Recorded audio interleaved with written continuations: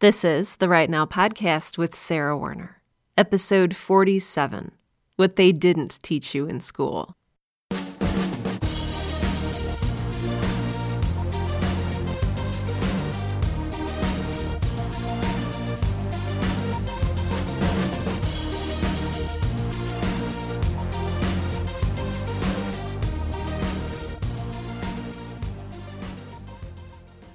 Welcome to Right Now, the podcast that helps aspiring writers and all writers to find the time, energy, and courage you need to pursue your passion and to write every day.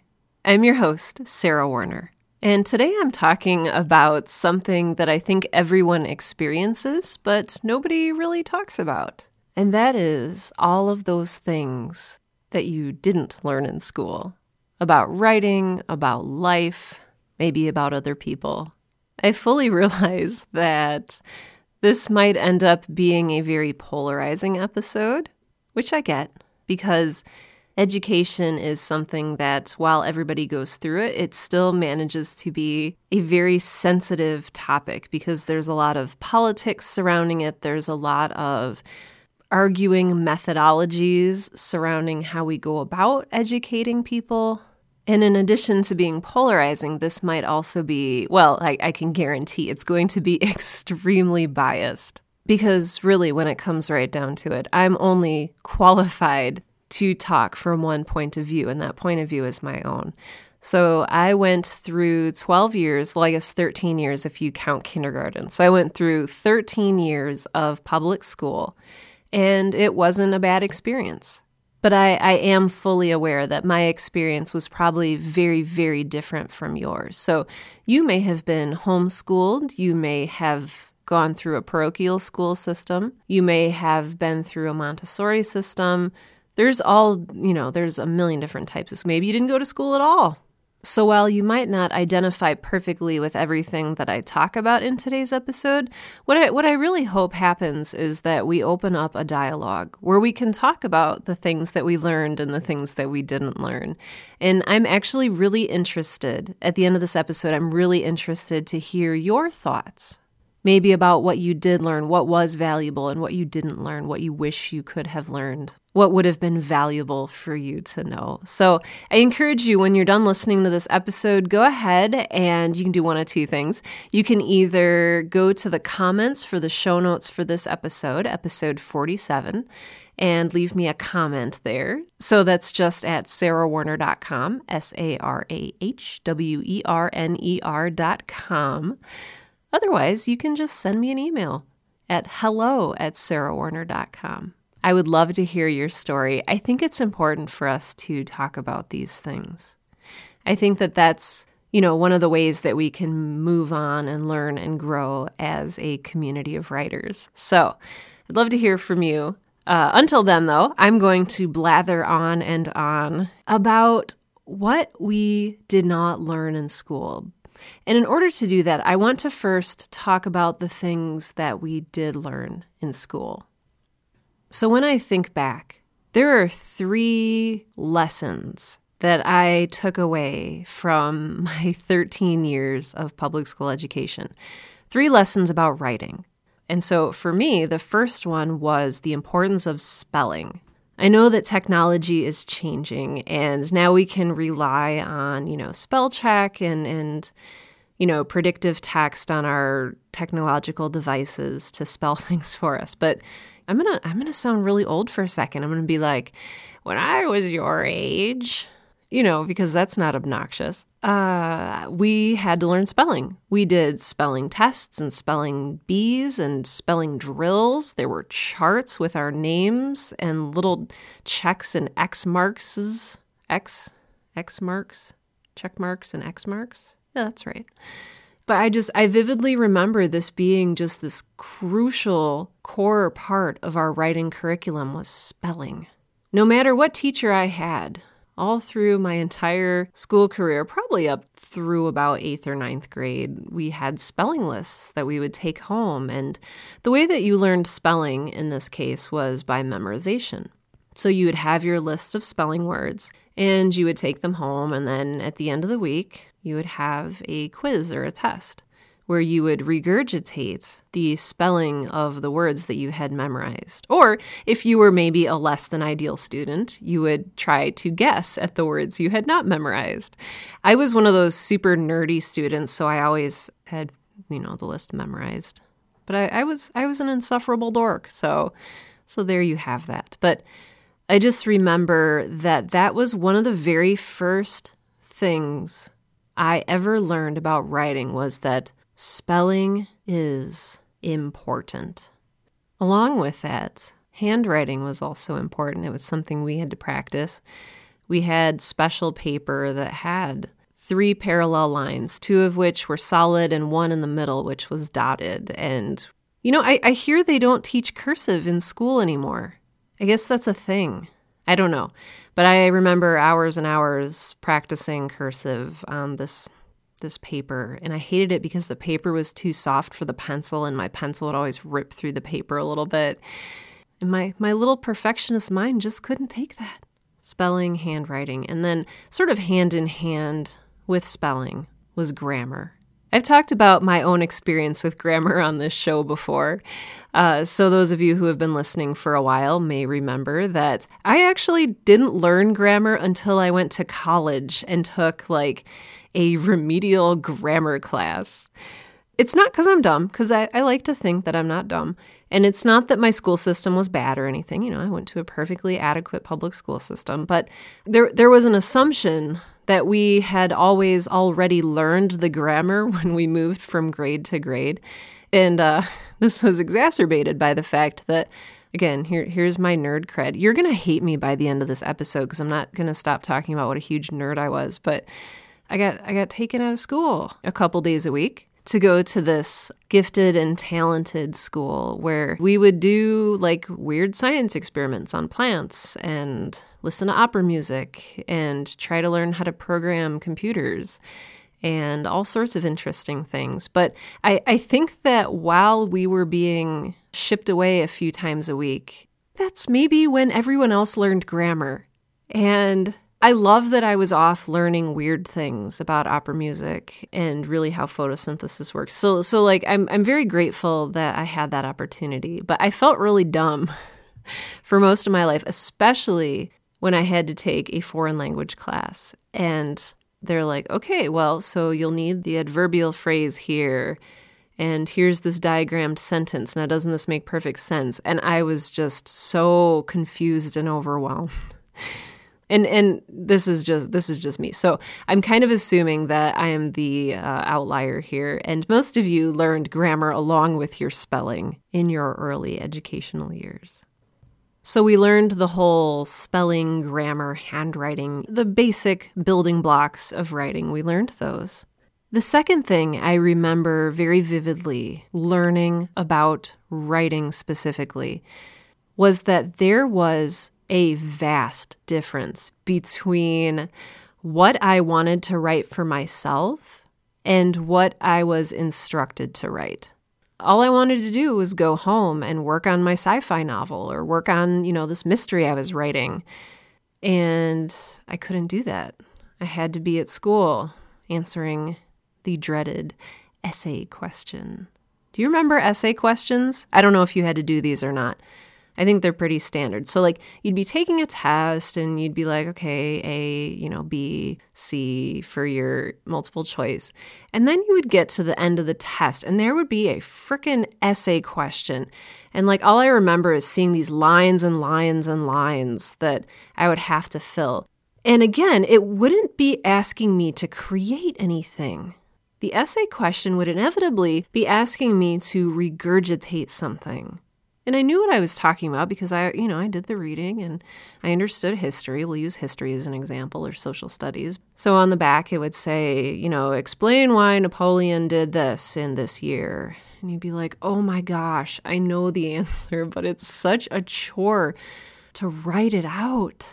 I didn't want to regurgitate. That was boring to me. I wanted to create. So number 2, I learned that there is a vast difference between what I wanted to write and what I was assigned to write. And that kind of stuck with me. And we're going to talk a little bit later in the episode today about the effect that some of these lessons have on us through our adulthood. All right, number 3. The third thing that I remember is how to write a 5-paragraph essay.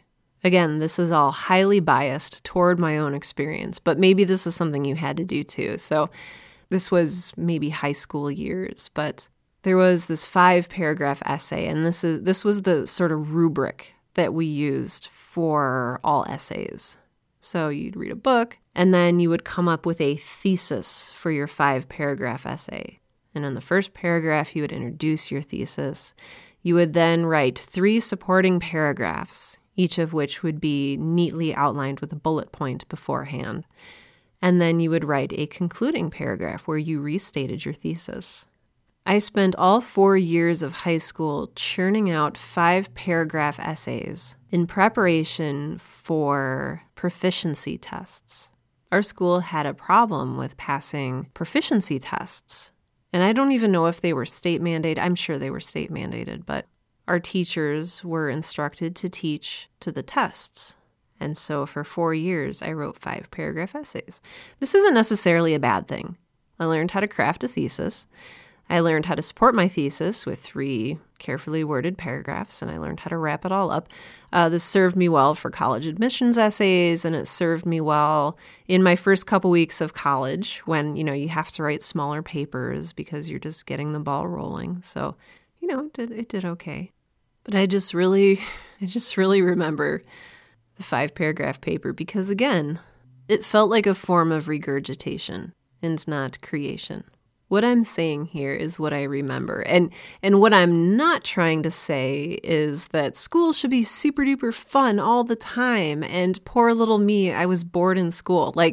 Yes, I was bored in school and maybe you were too, but that's not the point. Outside of specific lessons about writing, but I think still related to our lives as adult writers, I learned a few other things. I learned that failure is to be avoided at all costs. I learned that if you get an A, people like you. But if you get an F, then bad things happen. F ostensibly stood for failure. And if you failed something, then the punishments would begin. You would be forced to be held back and repeat the grade. So not only be separated from your friends and peers, but also humiliated and stuck with, younger students, and also doing all that work all over again. It was insinuated that a failing grade meant you were, in some sense, inadequate, that you were not good, that you had not learned properly, that you were a poor student, that you would not be successful in life. We were taught to be failure averse. And along with that lesson came the lesson that if you don't think you're going to get a passing grade, if you don't think you're going to get an A or a B, then you probably shouldn't do it at all. You should probably just play it safe. Along with an aversion to failure and a failing grade was this idea that grades matter. This is something that stuck with me way past high school. This is something that stuck with me through college and for many years after college. I was probably 4 or 5 years out of college, and I was reviewing resumes for a new potential coworker. And I saw that on the resumes, each of them said 3.8 GPA at so-and-so school and 3.9 GPA at so-and-so school and 4.0 GPA at so-and-so school. And I remember thinking, I don't care what your GPA was. That matters 0% to me. What I want to know is, can I work with you? Are you capable? Are you a good communicator? Do you have a good attitude about the work that you'll be doing? Are you a good culture fit for our organization? I remember when I first realized that grades don't actually matter. I was talking with a friend who had gone through 4 years of college and had just been this total party student. And, I had been the kind of student that I did all my homework. I got straight A's. I didn't go to Cancun or anything over spring break. I worked and studied and wrote papers and read books. And we both ended up in similar positions at the same company. And I started to think, why did I push myself to a place where I hurt myself for grades that eventually did not matter? I'm not saying that you should flunk your way out of school. I'm certainly not saying that, because I value achievement. And I liked getting good grades. I liked proving in some sense that I was smart and capable. But I would pull all-nighters studying, and I would turn down time with friends and family in order to study more, to read more, to cram more data into my brain. I drank too much coffee. I didn't sleep. I had a heart arrhythmia because I was so full of anxiety and just worry about my grades. That wasn't healthy. And I didn't realize that until like 5 years after the fact. Kind of along those lines is the fact that you will ever graduate. Graduation is everywhere. Graduation, you see preschoolers graduating from preschool, and then you see kindergartners graduating from kindergarten, and they have the little hats and the little gowns, and they put the tassel on the other side, and then you graduate from high school, and then you graduate from college. And then if you do graduate work, you graduate with your master's or your doctorate or what have you. And you think to yourself in the months or maybe weeks before you graduate, you think, this is it. Things are finally over. I can finally stop learning. But really, there's no such thing as graduation. This is going to sound really cheesy, and this is probably something you're aware of yourself, but you don't get to stop. You don't get to stop learning. You don't get to stop working. You can take a break. You can go on a vacation. But there's never this place where you emerge triumphant and the credits roll and you get to stop putting in effort. I felt like that was the expectation every single time I graduated from something. Finally, this is over and I can rest and relax and have fun. And yeah, you can do those things. You just can't do them all the time because you have to go to work, or you have to create things, or you have to learn. And along with that, I learned that is not necessarily a bad thing. All right, one more thing, and then I'm going to move on to the things that we did not learn in school. The last one I want to talk about is permission. Maybe you went to a different type of school than I did, but, kindergarten all the way up through high school, if you wanted something, you had to ask for it. And, at face value, that's perfectly reasonable. If you want to answer a question, you raise your hand. If you want to go to the bathroom, you ask for a hall pass. And then you wait until you're called on. You wait until you are given the hall pass. And again, this isn't intrinsically bad. I've taught before. I understand what it's like to have a classroom full of wild-eyed, unruly students. I understand that sometimes you need to, use some fear tactics. And if you didn't have the hand-raising, permission-giving system, it would just be utter chaos. I understand that structure and order is necessary. But I think the problem, and this is where we're going to transition in what we didn't learn in school, the problem is we never unlearn this. And so we end up with adults who leave our educational system at the high school or college or graduate level, and they go into their jobs, they go into their life stuck in the same rubric that they learned in school. There's no class of life, that you take where you learn what a 401k is and how to fill out a W-2 and how to get health insurance and what it means to have different types of health insurance. And when it's okay to stop asking permission to do things in your life. I mean, if anything, that's what graduation should be. It should be this giving of permission to go forward and unlearn everything that you've learned behaviorally in school.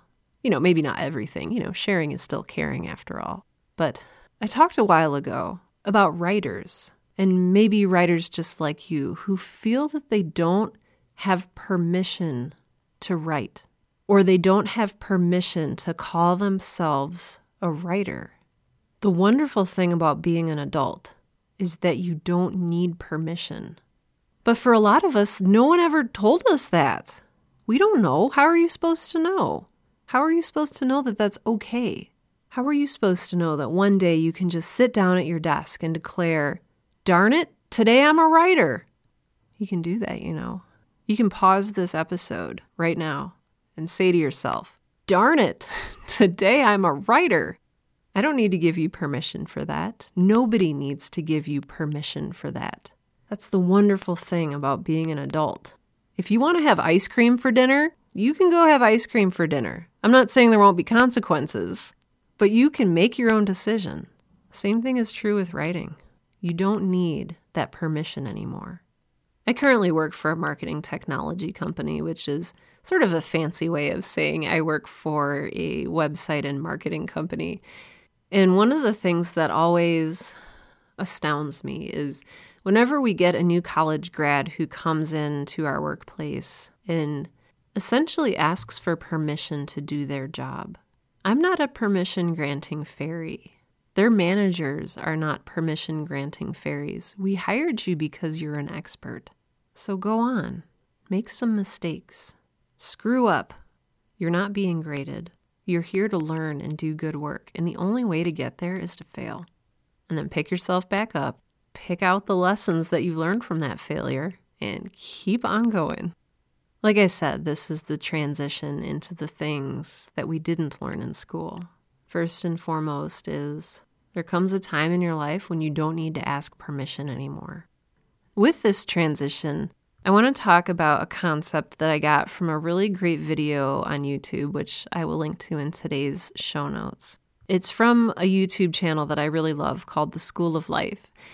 And the basic premise of this video was that success in school does not necessarily lead to success in life.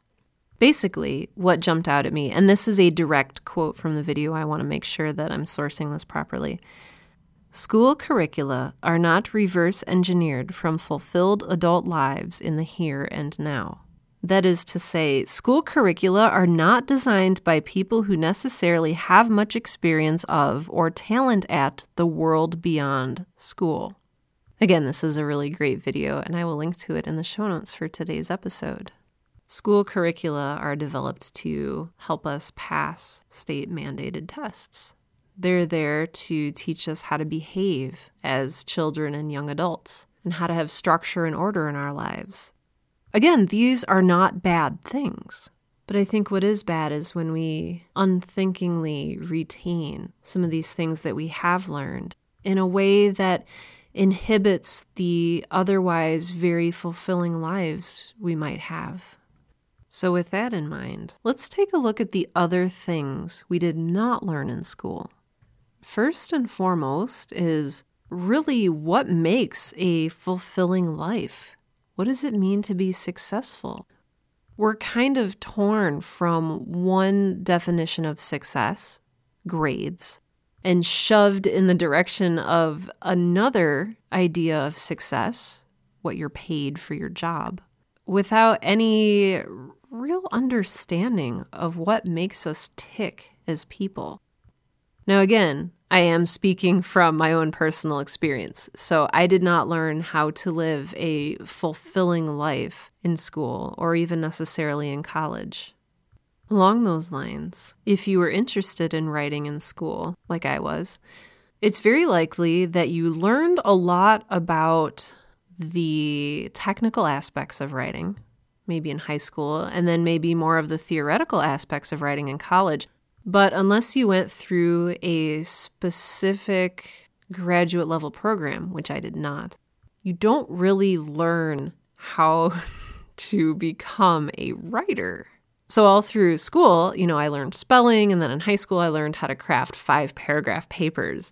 And then in college, I learned how to deconstruct classic works of literature, and I learned how to use all these big, fancy-sounding words that impressed my professors, or at least seemed to. But nowhere along the way did I learn, hey, this is what a query letter is. Or this is why you maybe should or should not get an agent. Or even, this is a window into how publishing actually works. Or Did you know that there's all of these different careers available for writers? Side note, if that's something you're interested in, go ahead and check out episode number 45, Careers for Writers. It's just such a weird thing. There's such a disconnect. I love education. I love learning. You need to know this about me. I love learning. And in fact, at one point in my life, I was going to go get my doctorate degree and be a professor. And, so I have a deep love of school. But I also have a little bit of disillusionment that I learned a lot of stuff in college and I learned a lot of stuff in high school, but it wasn't necessarily the stuff that I needed to live a fulfilling life and get a job in a field that I loved. I kind of had to feel that out for myself. And maybe I'm better for it. Maybe I'm not. So we did not learn, generally speaking, how to get jobs as writers. We learned some aspects about writing, but we didn't learn how to make money doing this thing that we love. The next one is something that I touched on a little bit earlier, and this also has its own episode of the Right Now podcast. Failure can be desirable. One of the best and quickest ways you can learn something in the professional world is to screw it up. If you're fortunate enough to work for a company that allows room for failure, or if you're fortunate enough to be self-employed or, otherwise not horribly punished for failure, then you've probably already learned this. Fail fast. Fail forward. Keep trying, and don't give up. We didn't learn in school that failure is okay, and so I think that we're paralyzed. I think that we're petrified of failing and not understanding that the worst thing that can happen to us is X, Y, or Z. We don't even think about the worst case scenario, or we don't think about it rationally. Think it through. If you dedicate your time to writing a novel and you send it off for publication and it gets rejected, what do? Or do you even dare send it out because you're so afraid of that rejection letter? Fear keeps us in check. Fear keeps us in place. Fear keeps us staying right where we are, marking time. I mean, really, at the end of the day, what have you got to lose? Send it out. Get rejected. Collect those rejection letters. What's the worst thing that can happen? You keep getting rejected. You start thinking, why did I put all this time into creating this novel? Well, I'll tell you, you put all your time into creating that novel because you love to write. And writing that novel was a joy. I mean, yes, sure, it was probably very frustrating and a lot of hard work, but it meant something to you, which is why you did it in the first place. Don't be afraid of failure. On to one of the more technical aspects of writing. This is something that always really gets me. Something that we did not learn in school, or at least, once again, that I did not learn. Language is fluid. Language is organic. And I learned that the English language has rules and the rules must be obeyed. Otherwise, you're doing it wrong. This is actually not true. Maybe this is its own separate podcast episode, in which case I'll actually take the time to look up the facts and such, but people have been illiterate for centuries. For a very long time, spelling was not set in stone, as it were. It was phonetic. So one of the things that we didn't learn is that it's okay to end a sentence in a preposition. I don't know who this present is for. Now, if I was in a high school English class, I would be asked to reword the sentence so that it did not end in a preposition. The preposition in this case is for. So I would reword it to say, I do not know for whom this gift is intended. Grammatically, it's correct. But do I sound like a normal person, or do I sound like an alien who learned English from reading Shakespeare and is trying to converse with a very confused human being at a birthday party? It's okay to end a sentence in a preposition. So it's actually okay to say, I don't know where this banana peel came from, or I'm not sure when this movie will be over. You don't have to say, I don't know from whence this banana peel came, or I don't even remember what I said for the other sentence. But my point is, one thing we didn't learn in school is that it's okay to change. It's okay to question tradition. and authority. It's okay to say, hey, this grammatical rule, quote unquote, doesn't really sound like a natural thing that people would actually say in real life. There's something wrong. When we're convoluting our written language to adhere to archaic standards, when the actual point of language is to communicate effectively with each other, that's a problem in my mind. In school, we learned to value archaic traditional correctness over clarity and communication. And that's one more thing, for me at least, that goes on my to be unlearned list. Now, I'm sure at this point, I've probably upset a good 10 to 20% of my listeners. I've had this preposition debate before, as well as the debate of should there be one space or two spaces after a period when you're typing? And is it really okay to begin a sentence with the word and or with another conjunction? I'm sorry if I've alienated you.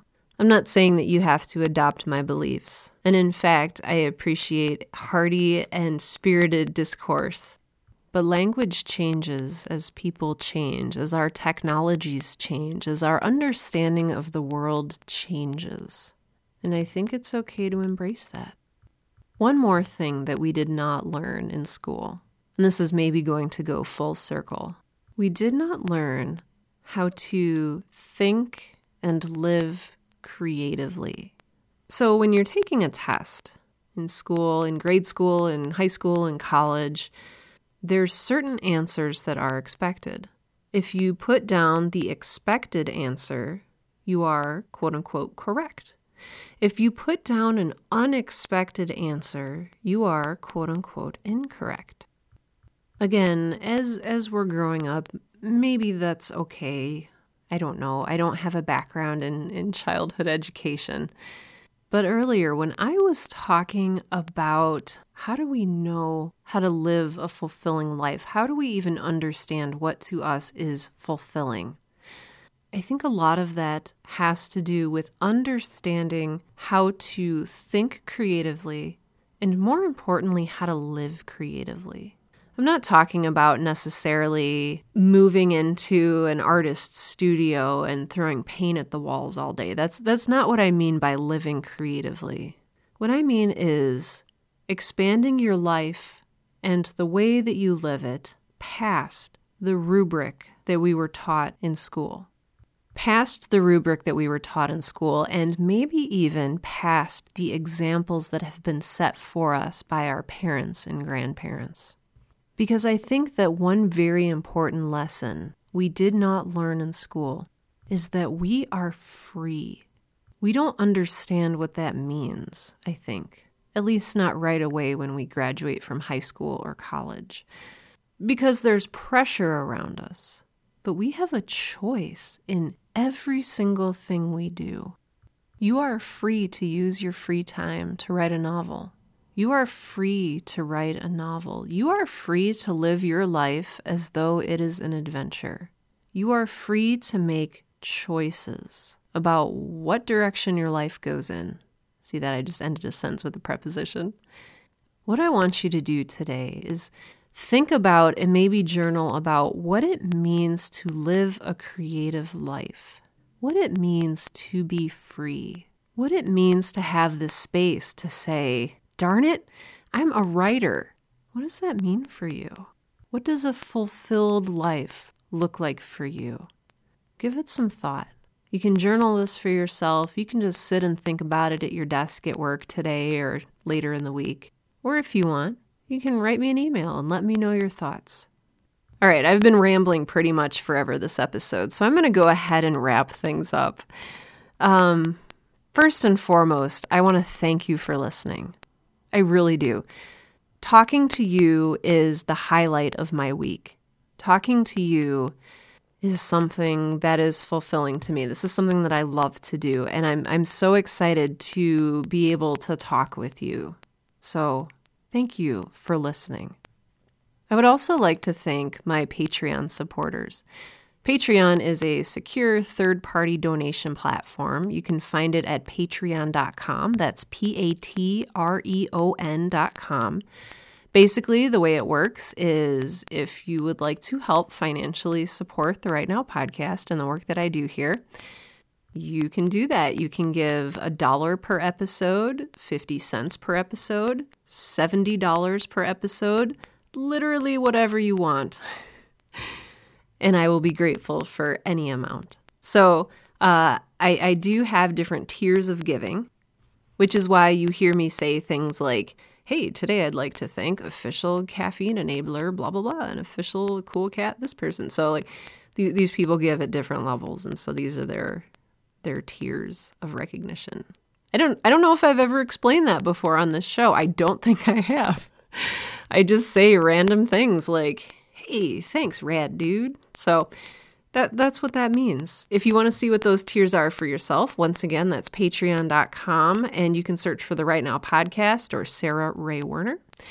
You can also follow a link to my Patreon page via my website, sarahwerner.com, the show notes for this episode, or using the tip jar navigation link in the main menu.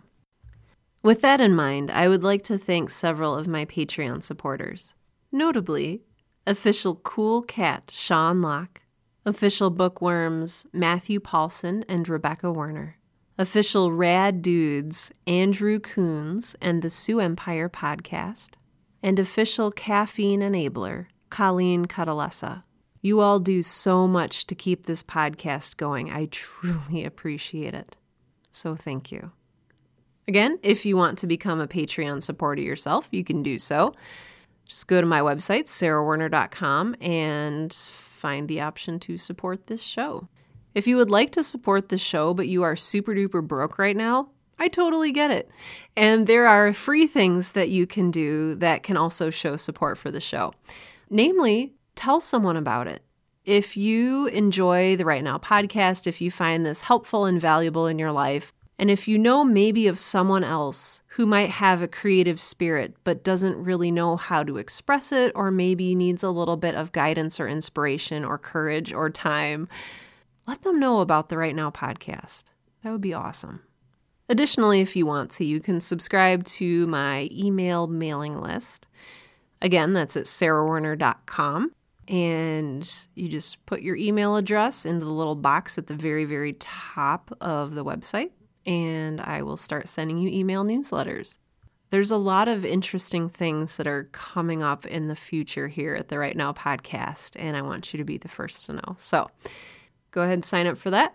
Otherwise, it's really important for me to tell you and for you to know that you don't need anyone's permission to be a writer. You can say that you're a writer.